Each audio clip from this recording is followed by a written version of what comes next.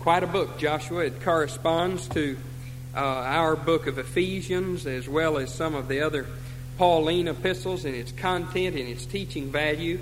A very wonderful book that we're in the process of studying. I don't know that I would call this preaching at all, but more like a Bible study, trying to get a look, topic by topic, at the way the content of this very vital Old Testament book breaks down.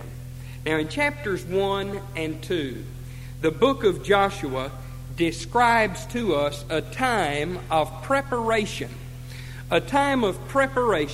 for God to do what Joshua characterized to the people as wonderful works. A time of preparation so that the people would be ready to move when God eliminated the immovable object and when God overcame the obstacle that man could never overcome. Chapter 3 describes a time of realization when God really did intervene in a miraculous way that was unmistakable that He had done it. A time of realization of what God had said that He would do. Now, in chapters 4 and 5, it would seem to the human mind, and being human, all of us, are less than objective about humanity. And it would seem to me that what happens in chapters 4 and 5 might be a little unnecessary. But then as I read on through the Old Testament, I find out that not only was this period of time described necessary, it was even not enough to deal with the frailty of their humanity and to keep them from turning away from God.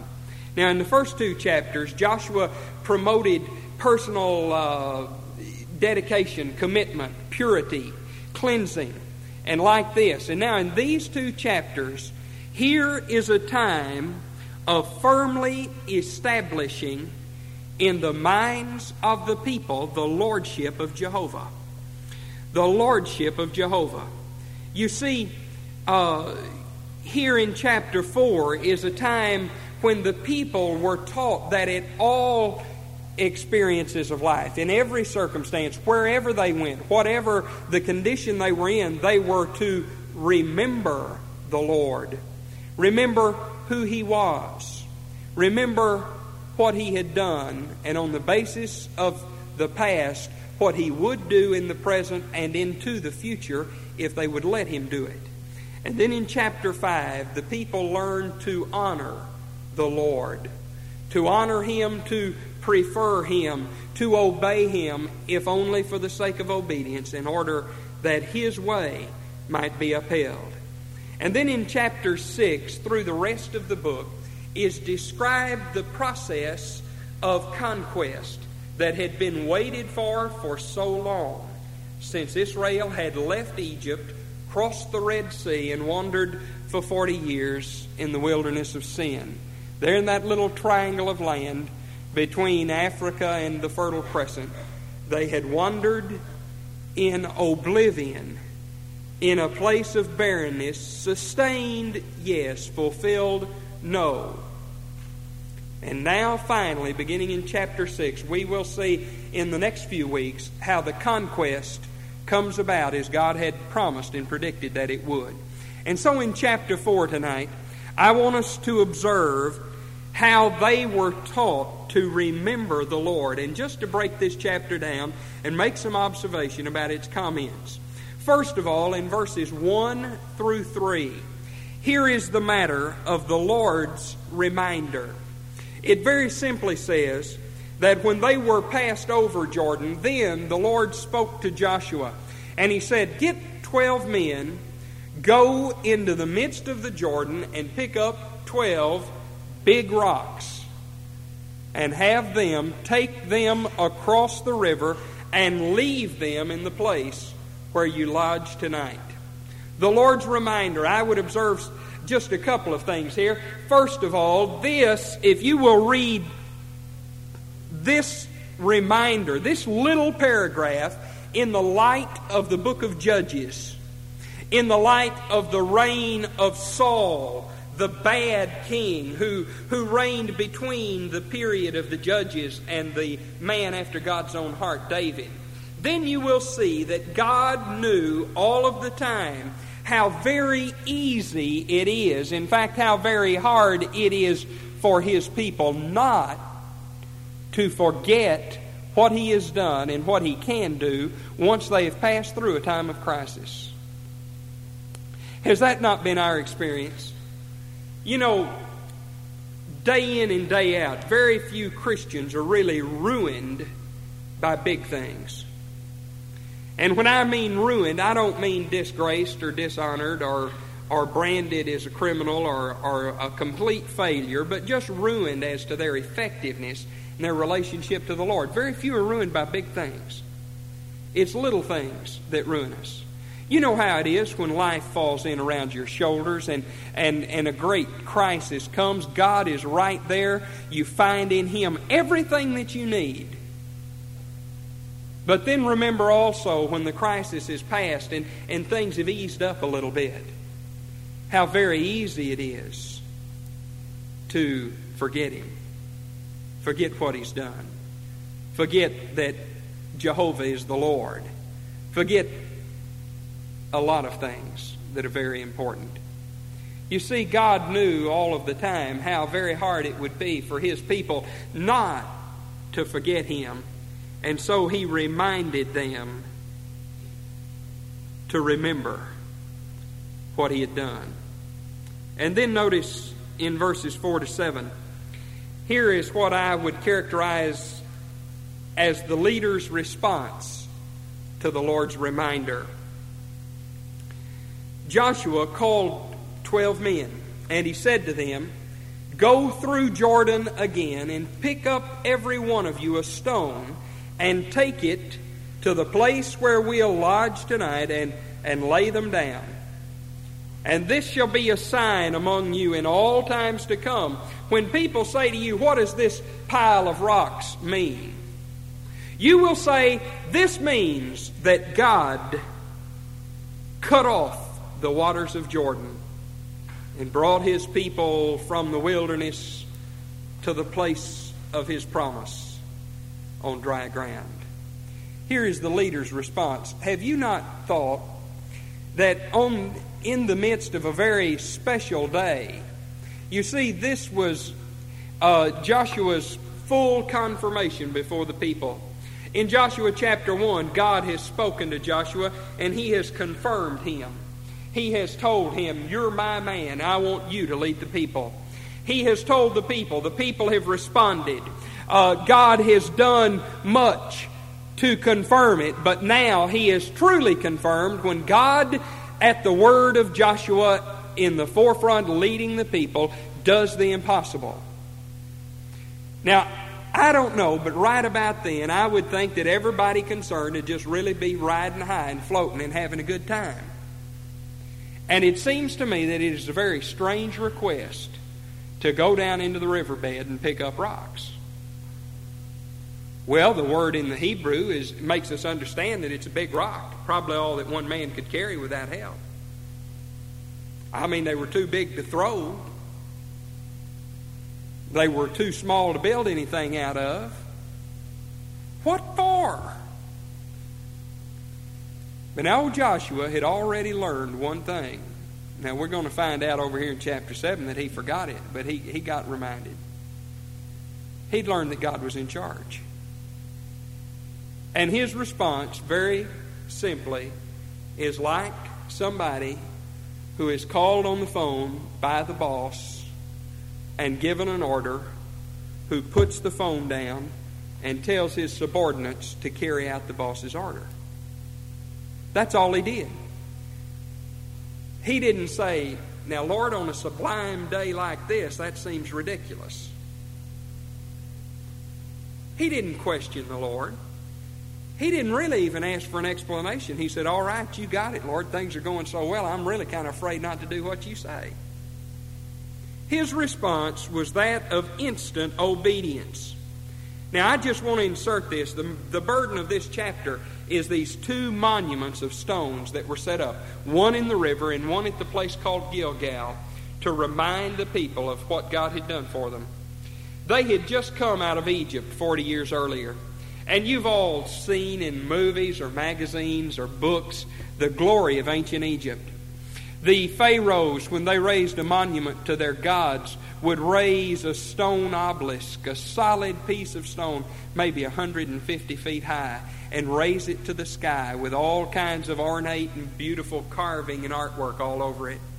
When they had a place to commemorate the worship of their God, the temples of Egypt were the most fabulous temples in the ancient world. And how beautiful it is when you come to understand that what God is really doing here is telling Israel, there is nothing that you could ever do that could glorify me.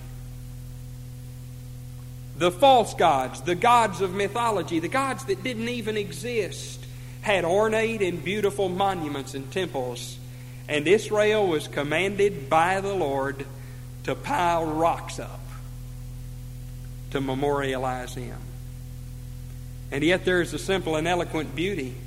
For anyone would know that Jordan, who at this time was at flood season, but at all times of the year flowed swiftly within her banks, anyone who would look at this monument would see that these were very obviously stones that had been shaped by the water of a river. And yet where did they come from? How were they raised? How were they taken from the midst of the water? And you know, I think this anticipates the fact that in years to come, when Israel would look backwards to Egypt and to the east to Assyria, and as Babylonia would become a part of her experience, there would be mockers who would come to the monument, the one at Gilgal, and they'd say, what does this pile of rocks mean? And Joshua said, you're to tell them, this means, brother, that God parted the waters, did the impossible, and His people went forward on dry ground. The leader's response to the Lord's reminder was that of instant obedience. How beautiful it is for us if we will realize the way God, by this object lesson, taught Israel that there is nothing man-made or man-contrived or man-structured or carried out that can really glorify God. I would imagine that there were Israelites, no doubt, that thought they should memorialize the Lord. There were artisans of great skill, as you would see if you read further, or you read just behind this in the book of Numbers and Deuteronomy about the building of the tabernacle and all of the beautiful artwork. And the Lord said, hey, you know, I don't want what you can do. He said, build me a monument that consists of the evidence of what I can do. Pick those rocks up out of the river. Pile them up. And when folks want to know what they mean, you tell them. And then in verse 8, the people's response. It is a response to God who has spoken in the way that He speaks. The people, very simply, did as Joshua commanded and took up 12 stones from the midst of the river and carried them to the place where they were staying that night and laid them down there. Now, the thing I want you to notice here is you recall how God has commanded Joshua and previously commanded His people to do exactly what He said. He said, deviate not from my word to the right, which is the strong hand, the good hand, nor to the left, which is the weak hand or the evil hand, in the Hebrew metaphor that is used there. They were under order simply to obey God, not deciding that they knew better than God by taking away from His commands, not deciding in their zeal to do more than God asked, but merely to obey them. And notice that now that attitude of obedience has broadened from one man to the many. These 12 men, without questioning, without a real explanation, went to the river, each man carrying a large stone, took it to the place where they were staying, and just laid them down. And if you'll look back up in verse 3, that's exactly what God told them to do. He didn't say, build me a monument, not yet. He didn't say what to do. He just said, get the rocks and lay them down somewhere. And their obedience was exact obedience, doing according to the word of the Lord, neither more nor less. Then in verse 9, here is the first of the two memorials, which are really the remembrance monuments, the subject matter, the purpose of this chapter. Joshua set up 12 stones in the midst of Jordan, in the place where the feet of the priest who bore the ark stood, and they are there unto this day. The word Jordan means judgment is spread out. I don't know why the river was ever given that name. Its origin is lost in antiquity, and I guess we'll never know this side of glory. But in the Old Testament, as in the New, Jordan is used as a symbol of judgment, as a symbol of death. And if you would go to Ephesians and go to the book of Hebrews, you would find reflected there the symbolism here. Now, this was a real event involving real people, but it corresponds to what God has done for us. Jordan represents death. The wilderness represents lostness in sin. And every believer has left the place of sin, gone to and beyond the place of death by identification with Jesus in salvation, and has been resurrected, as the New Testament formula for baptism says, to live a new life in Christ. What did the monument in Jordan mean? Well, it's like a gravestone. It's like a gravestone. You see, Jordan represents death. And if you want to see a picture of the cross, you have to look no further than here. For Jordan, the place of death, and in the midst of Jordan dwelt the Ark of the Covenant, which was the symbol of God's presence. And the people were taken down into, through, and out of the experience of death, protected by the presence of the Lord. David could look backwards to this experience in the history of his people, and he could say, yea, though I pass through the valley of the shadow of death, I will fear no evil, for thou art with me. This monument is like a gravestone.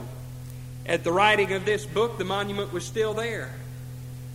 And it was as though Israel could come to the river, and they could look yonder and say, there was a time when we were aimless and hopeless and wandering in a place of desolation, but we have died to that life and have become inheritors of new life through obedience to God. This monument symbolizes death like a gravestone. Dead to her past, dead to the wilderness, passed through death to the place of new life. And Israel was commanded by way of this monument to always remember that their very existence was by the grace of God. You know, I recall in studying 1 Peter how it struck me in those early verses of the book, where Peter, beginning his letter with grace, makes it very obvious that everything that we are and everything that we have and everything that we accomplish is the gift of God's grace. Now, I recall the thought passing through my mind that has set me a little freer than I was before. That thought being, if everything that I am and everything that I have and everything that I shall ever do is the gift of God, what right have I to be proud of it?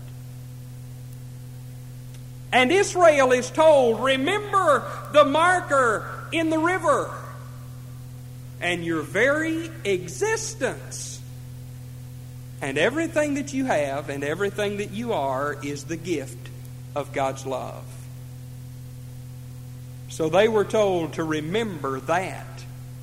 Not that they were to honor God with some of their time, Not that they were to obey the law of Moses in giving some of their possessions to God. Not that they were to be good by keeping some of the rules, but to maintain an awareness that it all belongs to God. And that they themselves were ransomed and purchased and delivered from death in order to be His people. The psalmist, with that awareness, David was not a perfect man. David would have a hard time getting a church job in any church in America.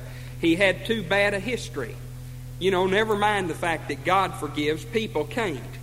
David just had too bad a history. He was an adulterer. He was a murderer. He was a man of war. Really pretty belligerent when you get right down to it. David is called a man after God's own heart, not because he was any better than anybody else, but just because David had a heart sensitive to the convicting power of the Holy Spirit, and David never forgot who God was. David could write, "We are His people and the sheep of His pasture. The earth is the Lord's, and the fullness thereof, the land and all of the people who dwell therein." We are to remember that everything we are, from our very existence to everything else, is the gift of God's love. And then notice in verses 10 to 13, here is the completeness of provision. The emphasis in these verses, as it merely records what happened, is very simply this. When God parted the waters of Jordan, they didn't have to do a rush job in order to be sure not to get drowned. They didn't have to hurry and people get trampled in the rush. Sometimes when God moves in, we're still so fearful in our own lives, and perhaps you can relate to it in your life or the life of your family. We're still so fearful after God moves in and bears His arm, we hurry up and rush like God's going to change His mind. But it is simply eloquent and beautiful to realize that the whole time that all of the people and all of their possessions, that all of the warriors from the 2.5 tribes that were to stay on the other side of the Jordan with their families, that everything they had and all that was theirs passed through unashamed and unafraid, while the Ark of the Covenant, the symbol of God's presence, dwelt silently and effectively in the midst of death. We need to remember, folks, that when God does something, God does it right. It's amazing to me that we react as we do in our humanity. We read things like the rebellion in the wilderness, and I don't really understand how those folks could refuse to walk down the road at Kadesh through the green valley to the new land when they had seen God drown the armies of Egypt, but they did it. And then I remember that we have the benefit of God's Word. We have the whole thing. We can take the long look and see all that God has revealed to man, and still we tremble and quake and fear and refuse so often to be bold in advancing at His command. But notice the completeness of His provision. When He does something, He does it right. And then in verses 14 to 18, here is another expression of the Lord's method. Now, we've seen it in chapter 1, verses 10 and 11. We've seen it really throughout the whole letter, so the whole book so far. And again in chapter 3, verses 7 to 8. It is simply a matter-of-fact statement of what happened, and it is totally consistent with the way that God always does His work among His people. On that day, the Lord magnified Joshua in the sight of all Israel, and they feared him, or respected him is a better translation, and as they had respected Moses all the days of his life. And the Lord said to Joshua, "Command the priests who bear the ark of the testimony that they come up from Jordan." Joshua therefore commanded the priests, saying, "Come up out of Jordan." And it came to pass, when the priests that bear the ark of the covenant of the Lord were come up out of the midst of Jordan, and the soles of the priests' feet were lifted unto the dry land, that the waters of Jordan returned unto their place, and flowed over all his banks, as they did before. Here is merely a simple reflection of consistency. God is always consistent. Situations change. Cultural values change. Methods of doing things change. And God expects that. You know, if we were going to be a New Testament church and press that to its logical conclusion, we could not have a building. We could not have electricity. We couldn't have musical instruments. We couldn't drive cars. We couldn't do anything. And of course, certain groups of people have zeroed in on certain aspects of biblical life and have refused to be modern. Now, there's no sense in that, and there's no scriptural justification for it. But, beloved, one thing you may know is that when God lays down a principle, the principle never changes. God didn't lay down where we were to meet or what kind of furnishings we were to have, or the fact that we don't use the lute and the harp anymore, but the piano and the organ. God didn't lay that down, but there are a multitude of things in God's Word that God laid down in simple language, and they don't ever change. Jesus said, "The heavens and the earth shall pass away before one dot of the I or cross of the T passes from the Bible." I tell you, you want a verse of Scripture that'll set you free. John 10:35, the last half of that verse says very simply, the Lord Jesus said it, "The Scripture cannot be broken." Now that's whether we believe it or not. You remember 2 Timothy 2:13 says, "If we believe not, yet he abides faithful. He cannot deny himself." And Jesus said, just plain out, the Scripture cannot be broken. And God knows that the enemy of God tries it all the time. Far be it from us, the people of God, to try to break it. When God states a principle, that principle is eternal and it applies to whatever the situation is. Beyond the principles which are applicable to situations, God understands that mode of ways of dress and methods of transportation and lifestyles and all kinds of things like that change. God recognizes that. But you can hardly categorize the foundation principles of God's dealings with His people in that category. The Lord's method, consistent, simple, and always the same. And then notice in verses 19 to 24, here is the second memorial. Now the first memorial, I guess the first few times I read Joshua, I just was reading and I didn't really get into it. I didn't really understand. I didn't try, I suppose. The first monument was set in Jordan. It was like a gravestone. The second monument was piled up. These stones were raised as a monument in a place called Gilgal. Now, we did a study one night on Gilgal, just zeroing in on it, on what it meant. Gilgal, the glory side of Jordan. Gilgal, the name means the place where reproach has been rolled away. Gilgal is a place symbolically which could rest between Calvary and the open tomb. For at Calvary, reproach was rolled away from us because of the blood of Jesus. And at the open tomb, our future resurrection was secured as He came triumphant from the grave. The first monument in Jordan was like a gravestone. The second monument at Gilgal was a symbol of life, a symbol of resurrection, a symbol of the newness of life that belonged to the people of God. Gilgal, by the way, and it is not only a symbol, it's a historical fact, but it is a fit symbol for Christians to consider.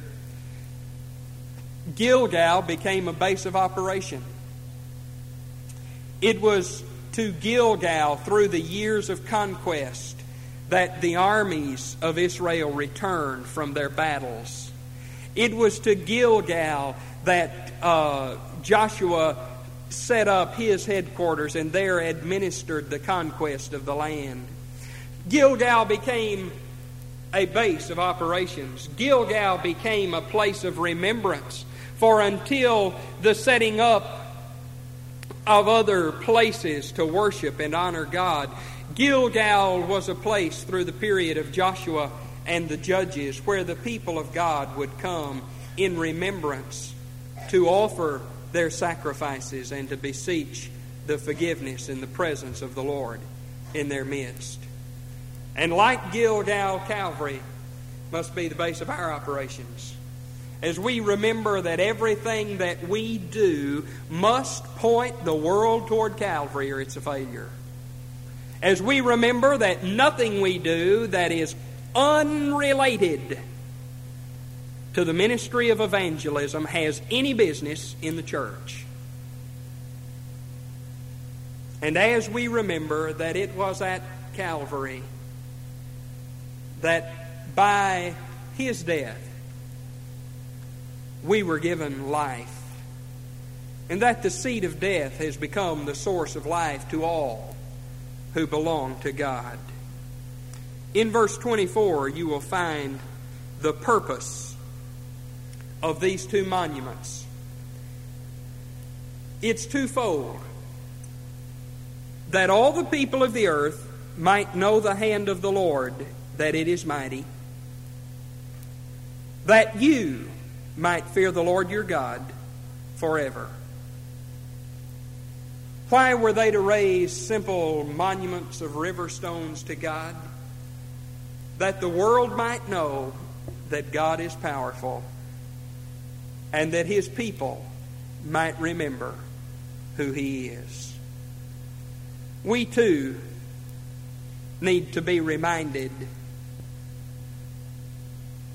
as they did, who God is, what God has done, and because of that, what He can do today and what He shall do tomorrow. We too need a place to look to, that we might never forget that Jehovah is the Lord, that we might never forget that when God commands, He also, with the command which is His Word, energizes the very forces of the universe so that His people can carry through His command. Remembering the Lord, we need to remember our death and passage to new life, and that all we are, have, and can be are the gift of His love. What would you say and comment on our question concerning the book of Joshua, particularly chapter 4? Yes, sir. I have a question about this second group of stones. I can't find it anywhere where they were commanded to pick up this second group of stones. Well, Brother Corbin, if you'll, it's really some of the details left out of this. But now, these group of stones in verses 19 to 24 are the only stones that were picked up. In 5 and 6 and 7 and 8, the children of Israel, these men from each tribe, were commanded to pick up these stones and carry them across. Now, verse 9 says, Joshua went down into the river, and he set up 12 stones in the river. Those stones were never really carried anywhere. Joshua with his own hands. And by the way, folks, this book is so full of beautiful symbolism. You see, Joshua is the Hebrew form of the Greek name Jesus. Now, at Calvary, the place of death, Jesus was all alone. Nobody was there with Him. He did it all by Himself. And in the midst of Jordan, Joshua, Jehovah saves, Jesus, the leader of the people, if he'd been a Greek, they'd have called him Jesus, was all alone in the midst of the river, and all by himself, he set up that monument in the midst of death to the grace of God. just full of Christian symbolism. But see, only one group of stones was carried out of the riverbed. Those are the ones they set up at Gilgal. Joshua went down into the river where the Ark of the Covenant was, and he set up these stones.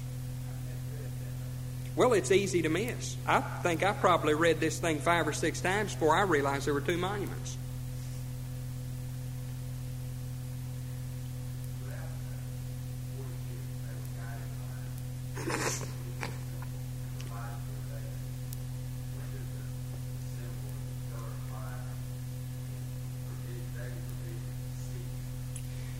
It ceases on this day, I believe.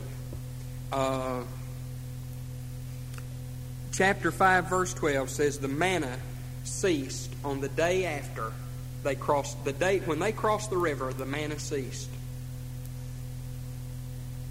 Right. You know, the pillar of cloud, if we properly understand that, what that cloud really was like a quilt. From what I know about that part of the world, during much of the year, the sun will bake your brains.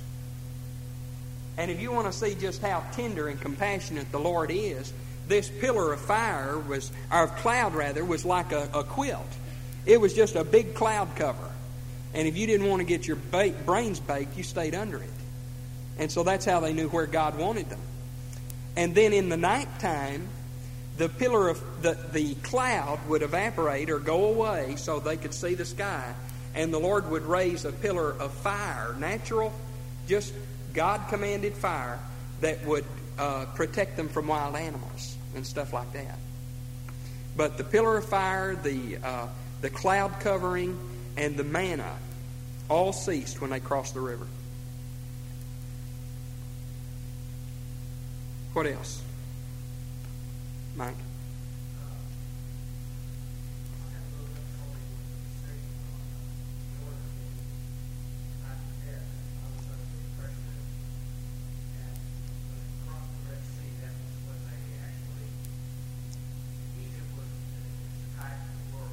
Mm-hmm.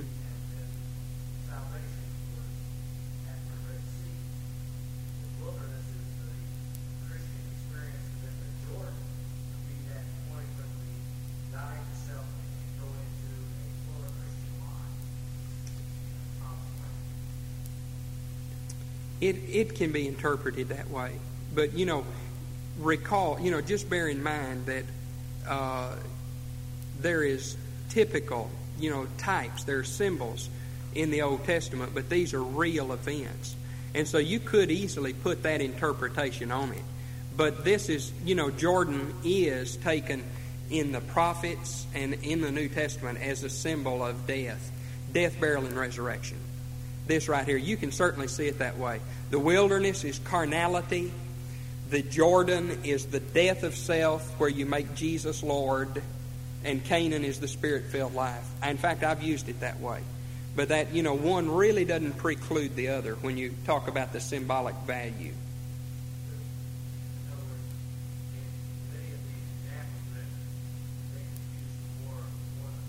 There's more than one valid way of applying them. For instance, see, you could press this to a point where you'd say, well, no, that can't be what it means. Because you can't, you don't believe, and I don't believe, that it's God's will that a Christian converted from the world pass into the wilderness. So see, you can't carry any analogy too far. Because otherwise you make God the author of our carnality. And you can't do that. See, it was God's will that the wilderness not be an experience, really. That it just be a week-long trip from the world to the land of promise. But, it does illustrate in that way that we don't always cooperate with the Lord.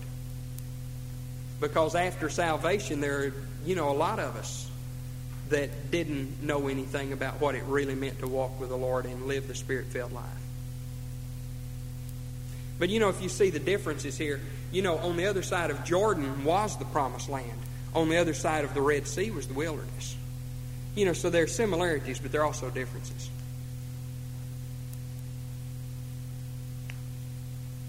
What else?